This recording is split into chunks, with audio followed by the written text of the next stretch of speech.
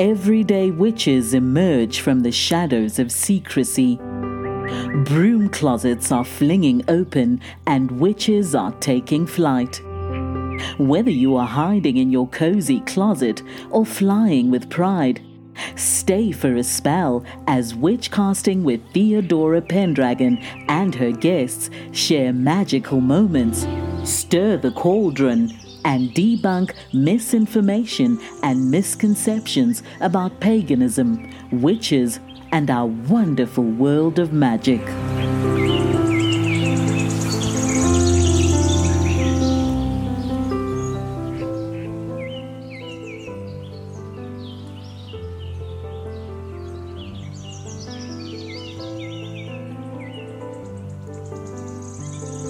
Hello again, this is Theodora Pendragon, and today I have a special guest, Ron Padron. Welcome, Ron.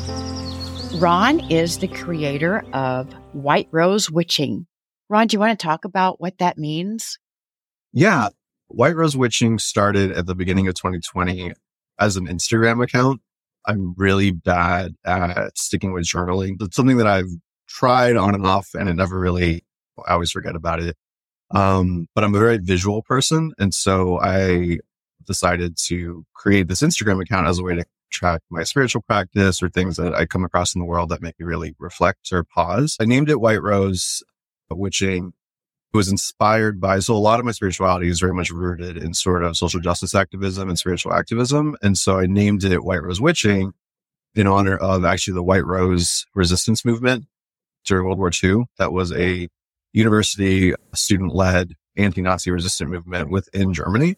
It was very short-lived. They published a few pamphlets, and it was closer towards the end of the war, but they were really pulling on German religious identity, about trying to point to everything that the Nazi regime was doing was so abhorrent and contrary to what it meant to be a good religious person, that they were making such an impact that it actually made it all the way up to like German high command. And so like the SS was specifically trying to find them. And they were having such a cultural impact that actually their final leaflet, most of them were actually executed before the final leaflet was published. But so their final leaflet was actually published by the Allies and airdropped. That's very interesting. I haven't heard of them. Yeah. And so they really been fascinated by their story for a very long time. And so when I was trying to come up with a name for this project that I was doing, that just immediately jumped to mind. And truth be told, White Rose Witching, the reason I landed on witching was just because I liked the alliteration of how that sounded. So that part is just, I liked how it is a catchy name. Yeah. What exactly is spiritual activism? There's a lot of different ways that you can approach that. And so a lot of my experience with it, there's some friends who really got into it through liberation theology, specifically out of like the Jesuit type of ministry. And liberation theology is something that was really developed and is really present in a lot of Latin American countries and communities. It was really born out of that. And it is this, so that aspect of it takes the idea of spirituality as the reason why we do the things that we do. Some folks might be familiar with Reverend William Barber, who leads the Poor People's Campaign right now. So that's a really good example of spiritual activism, where the motivating factor of why you're seeking justice or why you're pushing for liberation for all is because that is what your spiritual compass or your cosmology calls for you to do. So I mentioned the White Rose Resistance Group before. To me, they're an example of spiritual activism, because what made them realize what is happening is wrong, and we are called to confront and condemn this wrongness, was their understanding of how their Christian faith was supposed to manifest in the world. So for me, spiritual activism is activism, whether it's environmental activism, social justice activism, or what have you, that the genesis of it is your particular spirituality. I hesitate to say like spirituality or religiosity as an institution, just because I really think it is really deeply rooted with the individual. Now, you are of Cuban heritage, correct? And how does that play into Correct. your spirituality? Yeah, I live in the Mid-Atlantic now. I've lived here for actually just over a decade, but I was actually born in South Florida and I was raised in Florida. And I was born to, my mom is a Cuban refugee and my dad is a native Floridian, but his family are also immigrants, predominantly from Spain. But I grew up mostly with my mom's side of the family, and it was very small because it was just my mom and her parents. My great grandmother was alive up until I was in fifth grade. And so she was a very big presence in my life. And then my uncle, who was born in the States. So it was really small and we spent a lot of time together. And I was raised Roman Catholic, but within sort of that Latin American, Caribbean sort of culture. Didn't realize this because I was around it. I was just in it, but it's a very distinct and different type of Catholicism. There's a lot of emphasis on the saints as intermediaries. There's a lot more superstition. I think folks who might be familiar with like Latin American fiction, like literature, a lot of that is rooted in like magical realism, which when we were reading those sorts of books in my English classes, like in high school and things like that, there was a lot of interesting conversation from like non-Hispanic peers. And to me and my other like Hispanic peers were just like, this is just how it is. This is just how we live our lives. So I grew up with ghosts are real and there are certain things that you don't do because you don't want to invite them in. But then also here's how you can use different sort of, it was almost folk Catholic. Here are the different charms or things you do to protect yourself. But my grandmother is very devoutly Catholic, but her mother, so my great grandmother, it was her mother. She was a little bit more, I never really got a lot of confirmation on it, but my mom has told me that she was a santera, so like a Santeria priestess. And I guess growing up and stuff like that, my grandmother would always get mad at her because she would find like little shrines in her closet and she wouldn't find them because my great grandmother was leaving like fruit offerings and then she'd forget about them and they were like rotted. So she was like, what's that? And so that was always there and part of it. I grew up hearing stories about how my mom became a teenager and she'd come home late and stuff like that. My great grandmother would be there waiting for her. And when my mom would come in the house, my great grandmother would like shuffle around her, puffing a cigar and like throwing holy water on her because she thought she was like just trying to purify or cleanse her or something. And so all of that was just around me and made sense. And I didn't really realize the difference was until, so I'm a gay man and I'm married and I've been with my husband. We've been married for a little over 6 years, but we've been together for about a decade. He's Irish Catholic. And so when we got to that point in the relationship, we were talking about stuff. Like I would mention something thinking it was just like what Catholics do. And he would look at me like, I have no idea what you're talking about. This is so weird. Yeah. And I remember, so a big thing, and I don't know if it's outside of the Latin or Hispanic community as well, is like my family has a patron saint. And so my grandparents' patron saint is Saint Barbara, Santa Barbara. And they have this big statue of her. She has her shrine. It's actually interesting. Growing up, there was this credenza that they used in their house as her sort of like altar space. And when they downsized in their house into a smaller apartment, they got rid of the credenza, but they gave it to me. And then that got co-opted and now the credenza is my actual altar space. It's what I use.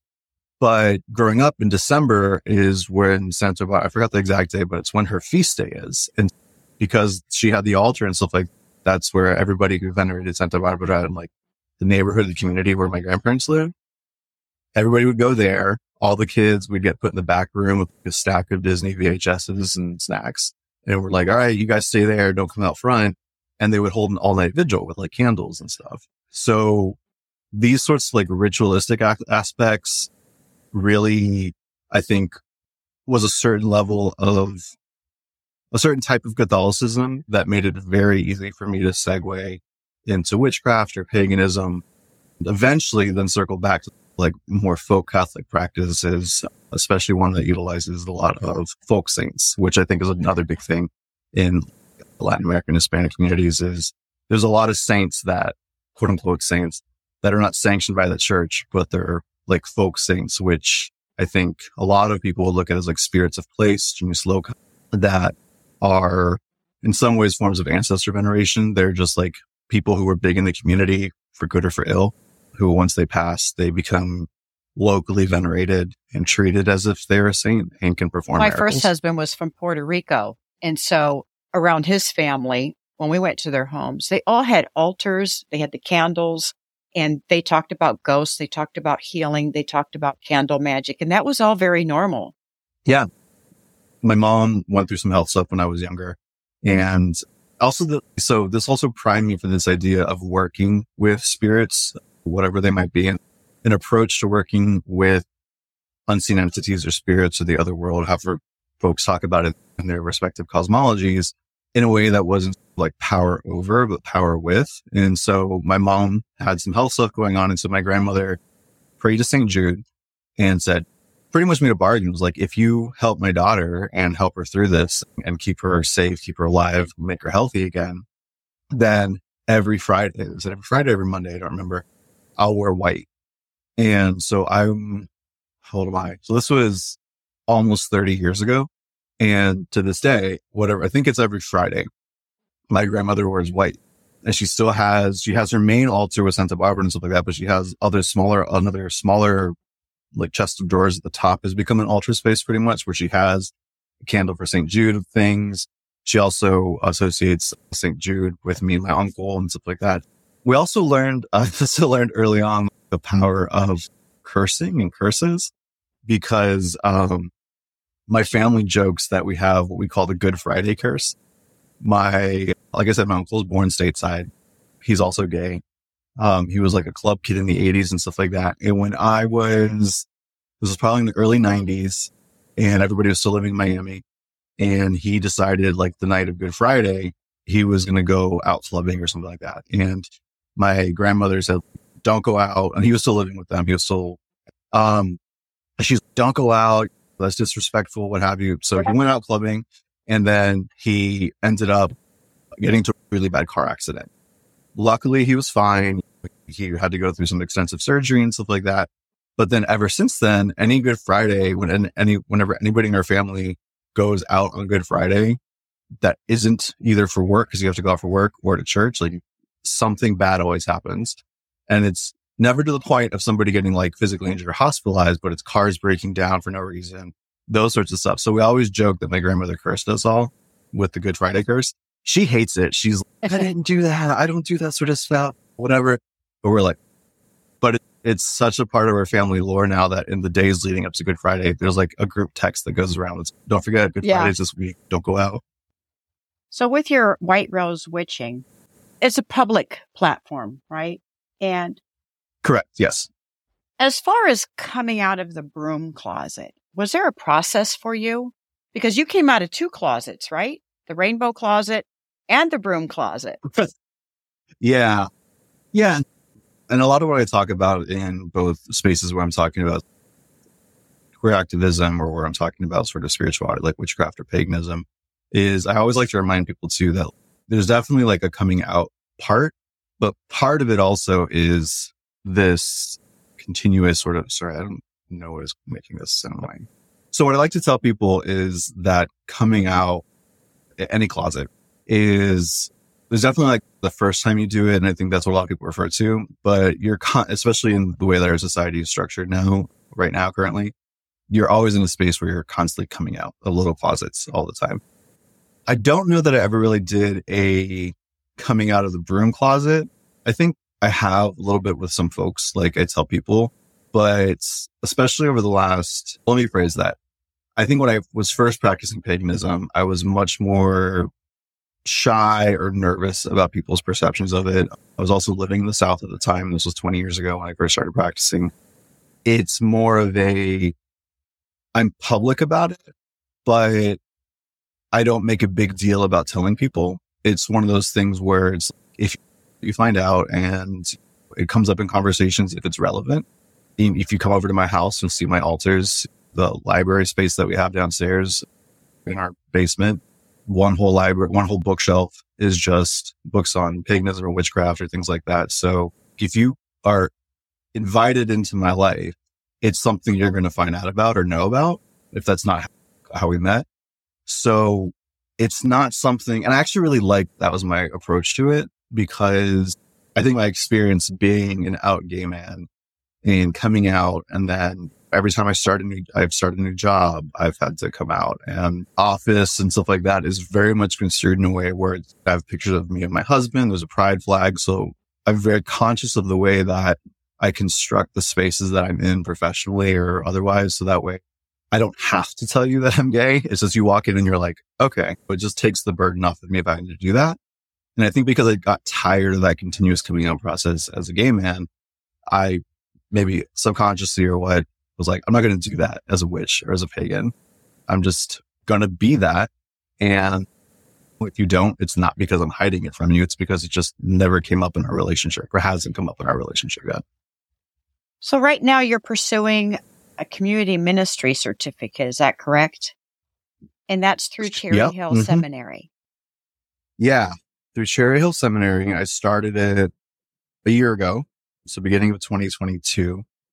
It's something I'd wanted to do for a long time. Actually, when I was little, the church that we belonged to, we didn't have an actual church. We went to a community center. The last year that I lived in Miami, they actually finally built the real church.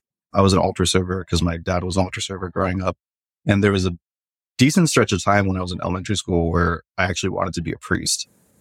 I'd been thinking about what does that look like now, like where I am in my life and what my spirituality looks like and the spaces I occupy. What does that look like? My job has always been, and I get this from my parents. They've both worked in very sort of service. My dad was a firefighter and paramedic and stuff like that. So being of service to community is something that's just, I think, in my bones. So I'd been thinking about it for a while. I would find myself every few months going back to the Cherry Hill website, looking at their various programs. And finally I was like, you know what? I just got to do it. So I started it. It's an online program. It takes about 15 months. It can take longer depending on how long it takes for you to do. Cherry Hill is a really great organization. They've been around for a while. It's a pagan seminary. So it's structured as a seminary. They have multiple programs you can do through it. They are accredited. So I'm doing the community ministry certificate, but you can do Masters of Divination through there if you want to. They also have a spiritual direction program that you can do if you want to become somebody who can offer. It's almost like being a spiritual mentor or spiritual therapist.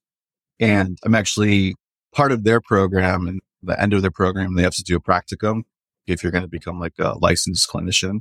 And I actually am volunteering. And for one of the people who's in the last part of their program, I'm one of their clients currently. So, and there's short-term courses you can take that if you're just interested in the course offerings that they have, you can just take a course, and they have all sorts of interesting things that they offer all the time. And it works really well as distance learning, distance education program, which fits. I'm working full time. So I can't just stop what I'm doing to just go back to school full time. So this works really well. And they pair you with a mentor that I meet with my mentor monthly. And it's this wonderful woman who lives in Tennessee. And it's been a really challenging program, but in a good way, where it's made me it's very interfaith. So you're learning about a bunch of stuff because the idea is that it's preparing you to serve your community in a ministerial role, whether it's an official role or an unofficial role.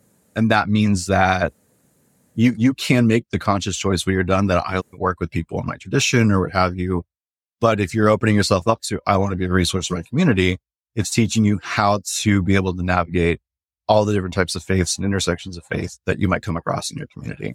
And one of the things you can actually do as part of this is they have a partnership with Sacred Wall Congregation, which is a recognized pagan church. They're originally founded and based off of the Greencraft Wicca tradition. I myself am not Wiccan, but they, over the last several years, have really been opening up more to become more inclusive of different paths and traditions. So if you look at the Sacred Wall Congregation's path towards becoming a deacon or an ordained clergy person, there's an academic component to it in addition to a service component. So I'm currently in my 12-month internship towards ordination, and they take the community ministry certificate that Cherry Hill offers as a substitute for their own academic component. So about 6 months into certificate that I was doing, my mentor and I had a conversation, and she really got me to look more at ordination. It wasn't something I'd originally planned to do, but because a lot of my spirituality and my practice intersects with activism, things like that.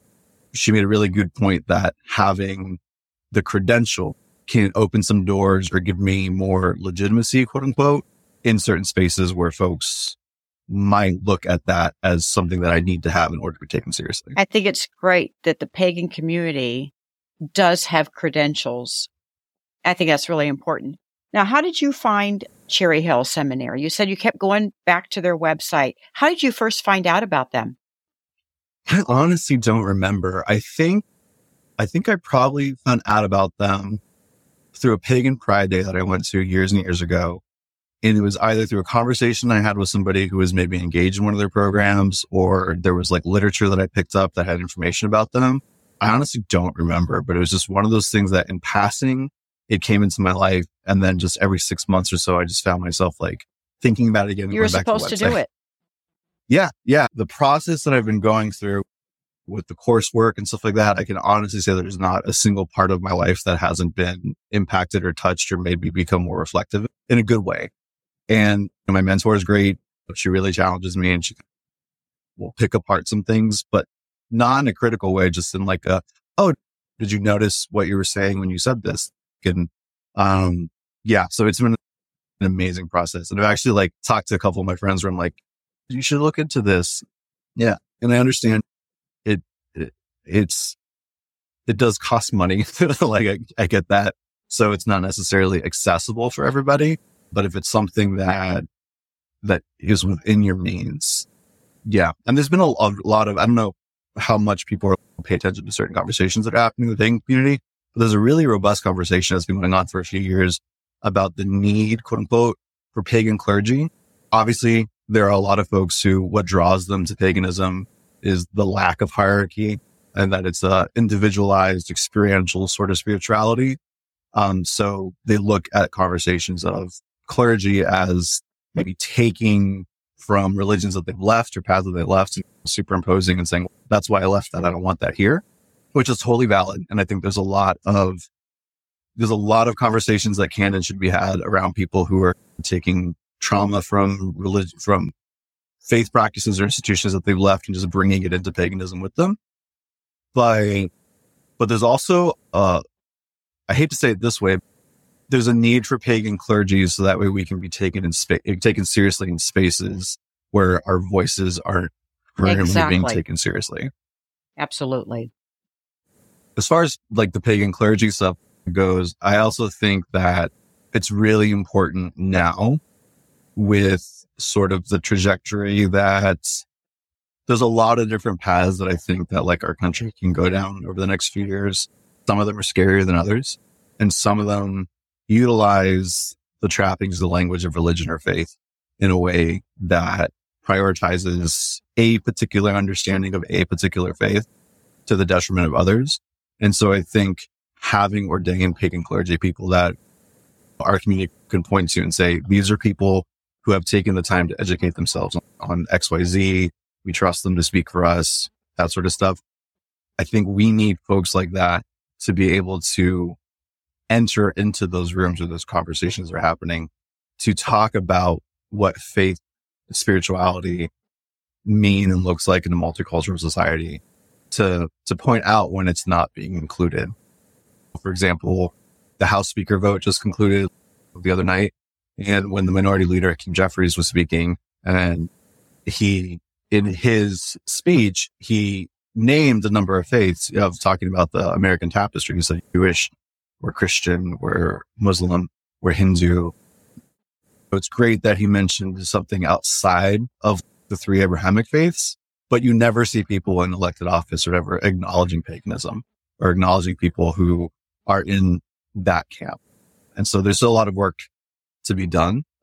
And I think people who take the work to become ordained pagan clergy are really well positioned to help do that work.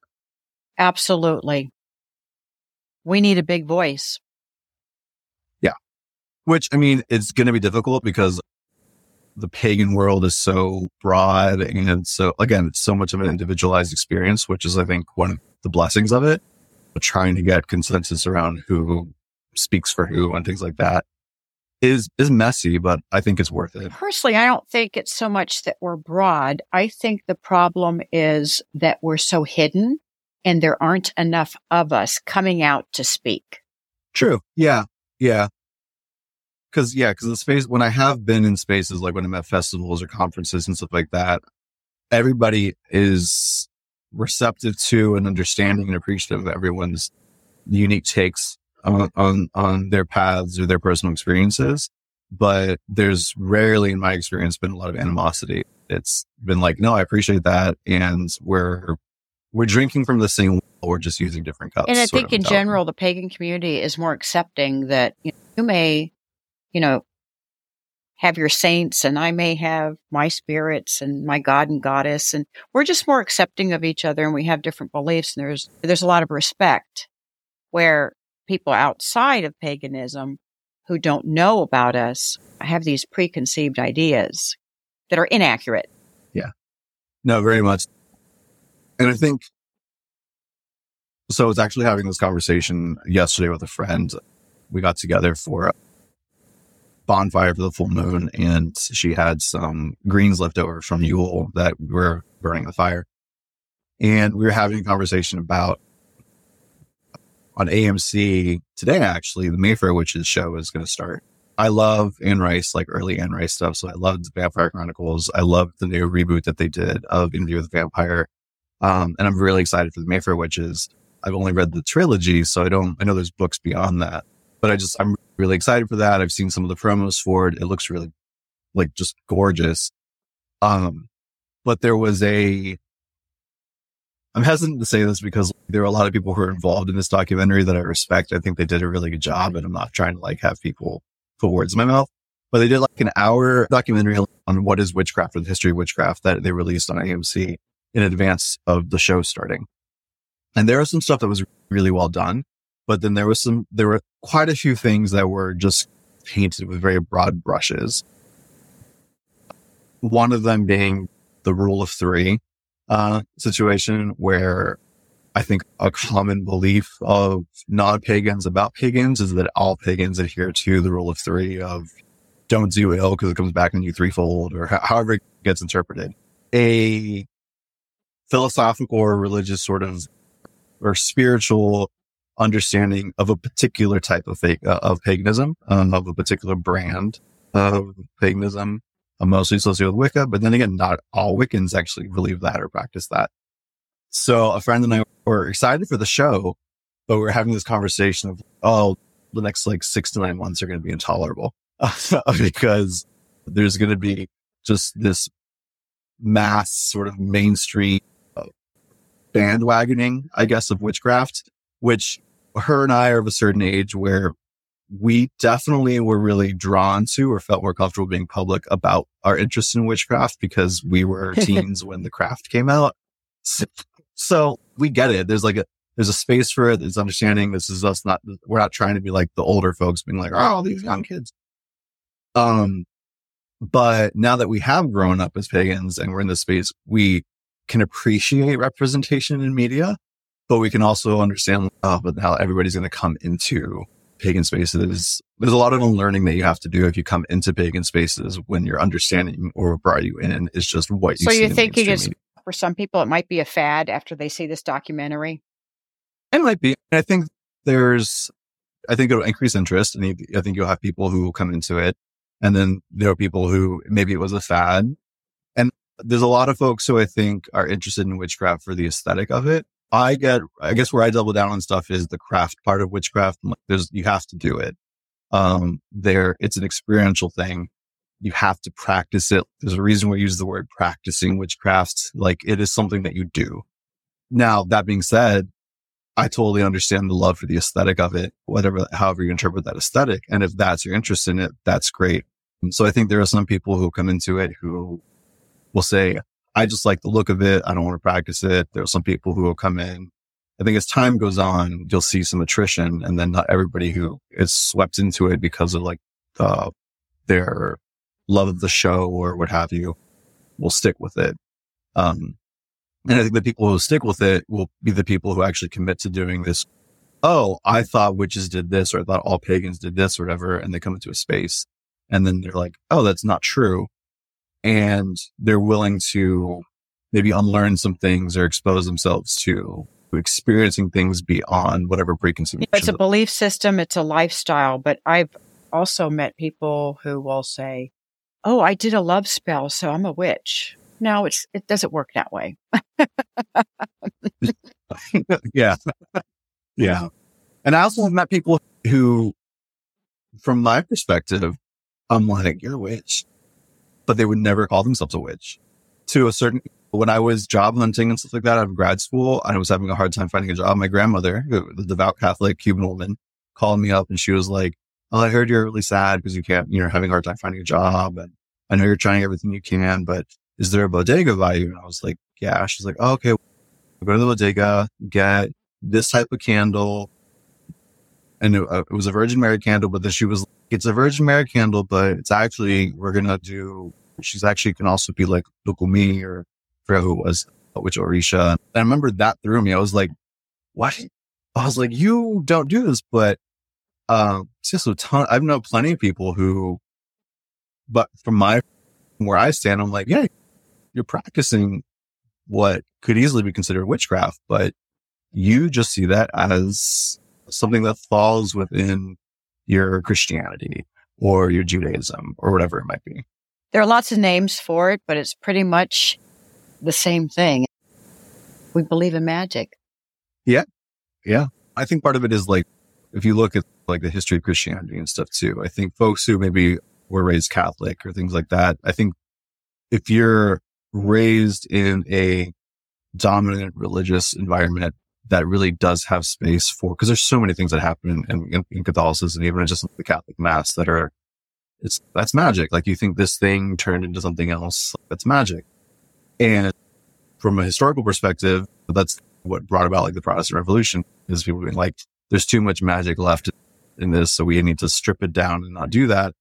But even then, at its simplest form, like prayer is a form of magic. And I often have that conversation with people who, when they find out I'm a witch and stuff like that, and they were joking like, oh, so you believe you can do spells? I'm like, well, do you believe that when you pray, it will actually do something? Like just watching the gears turn and them trying to figure out a way to say that, yeah, they think that'll do something, but me doing magic is different. It won't do something. All variations on a theme. It is. It's all the same. Yeah. Just different labels. Oh, this has been a nice conversation. Yeah. This is fun. Thank you for being a guest on my show. And it's interesting because when you reached out to me on social media about being a guest on my podcast, we mutual friends. I noticed that. Yeah. That was really. We live in a very small community when you think about it. Yeah. Yeah. And that's when talking about coming out of the broom closet and stuff like that. Being in the South 20 years ago, I think I had to make a decision between if I was going to come out of the closet as a gay man or if I was going to come out of the broom closet as a witch. And there was a much more visible gay community. So I felt like I had a place that I could go to. And this was early internet. Like it was the only times that I met was in the wild, really, was at bookstores, because we'd all run into each other at like the one aisle. The occult section. Or whatever. The hidden section. Yeah. And so for me, it was really difficult to find community down there. Now where I live now, through the internet and through just feeling like I'm in a more secure place where I can put myself out there and actually go to festivals or go to public rituals and stuff like that, I found that community. But it's also really interesting to see how small that community is and how far people will travel for it. Like I've gone to Pagan Pride Day. I live in Maryland. And so I've gone to Pagan Pride Day in Maryland and actually gave a workshop last year. And somebody came up to me afterward and we were having a really great conversation about it. And they were like, oh, would you ever come and give a workshop at our local Cups chapter? And I was like, yeah, sure. And they told me the name of the Cups chapter. I was like, I've never heard of this, but I didn't want to say that to them. So when I got home, I looked it up and it was in like central Pennsylvania. And I'm like, wow, okay. So it's a small community, but how far the connections take you, I think is just something that's so beautiful about it. So. Yes, the pagan community is a beautiful community. Thank you, Ron, for being my guest. It's been a pleasure. Yeah, have a great rest of your day. Thank you for joining us for Witchcasting with Theodora Pendragon. Have a burning question or have a topic you'd love Theodora and her guests to discuss on the show? Contact her through Instagram at Theodora Pendragon. If you enjoyed this episode, make sure to subscribe so you don't miss the next one. And help us spread the word by leaving us a rating and review and sharing it with your friends. See you next time, and may your magic always shine.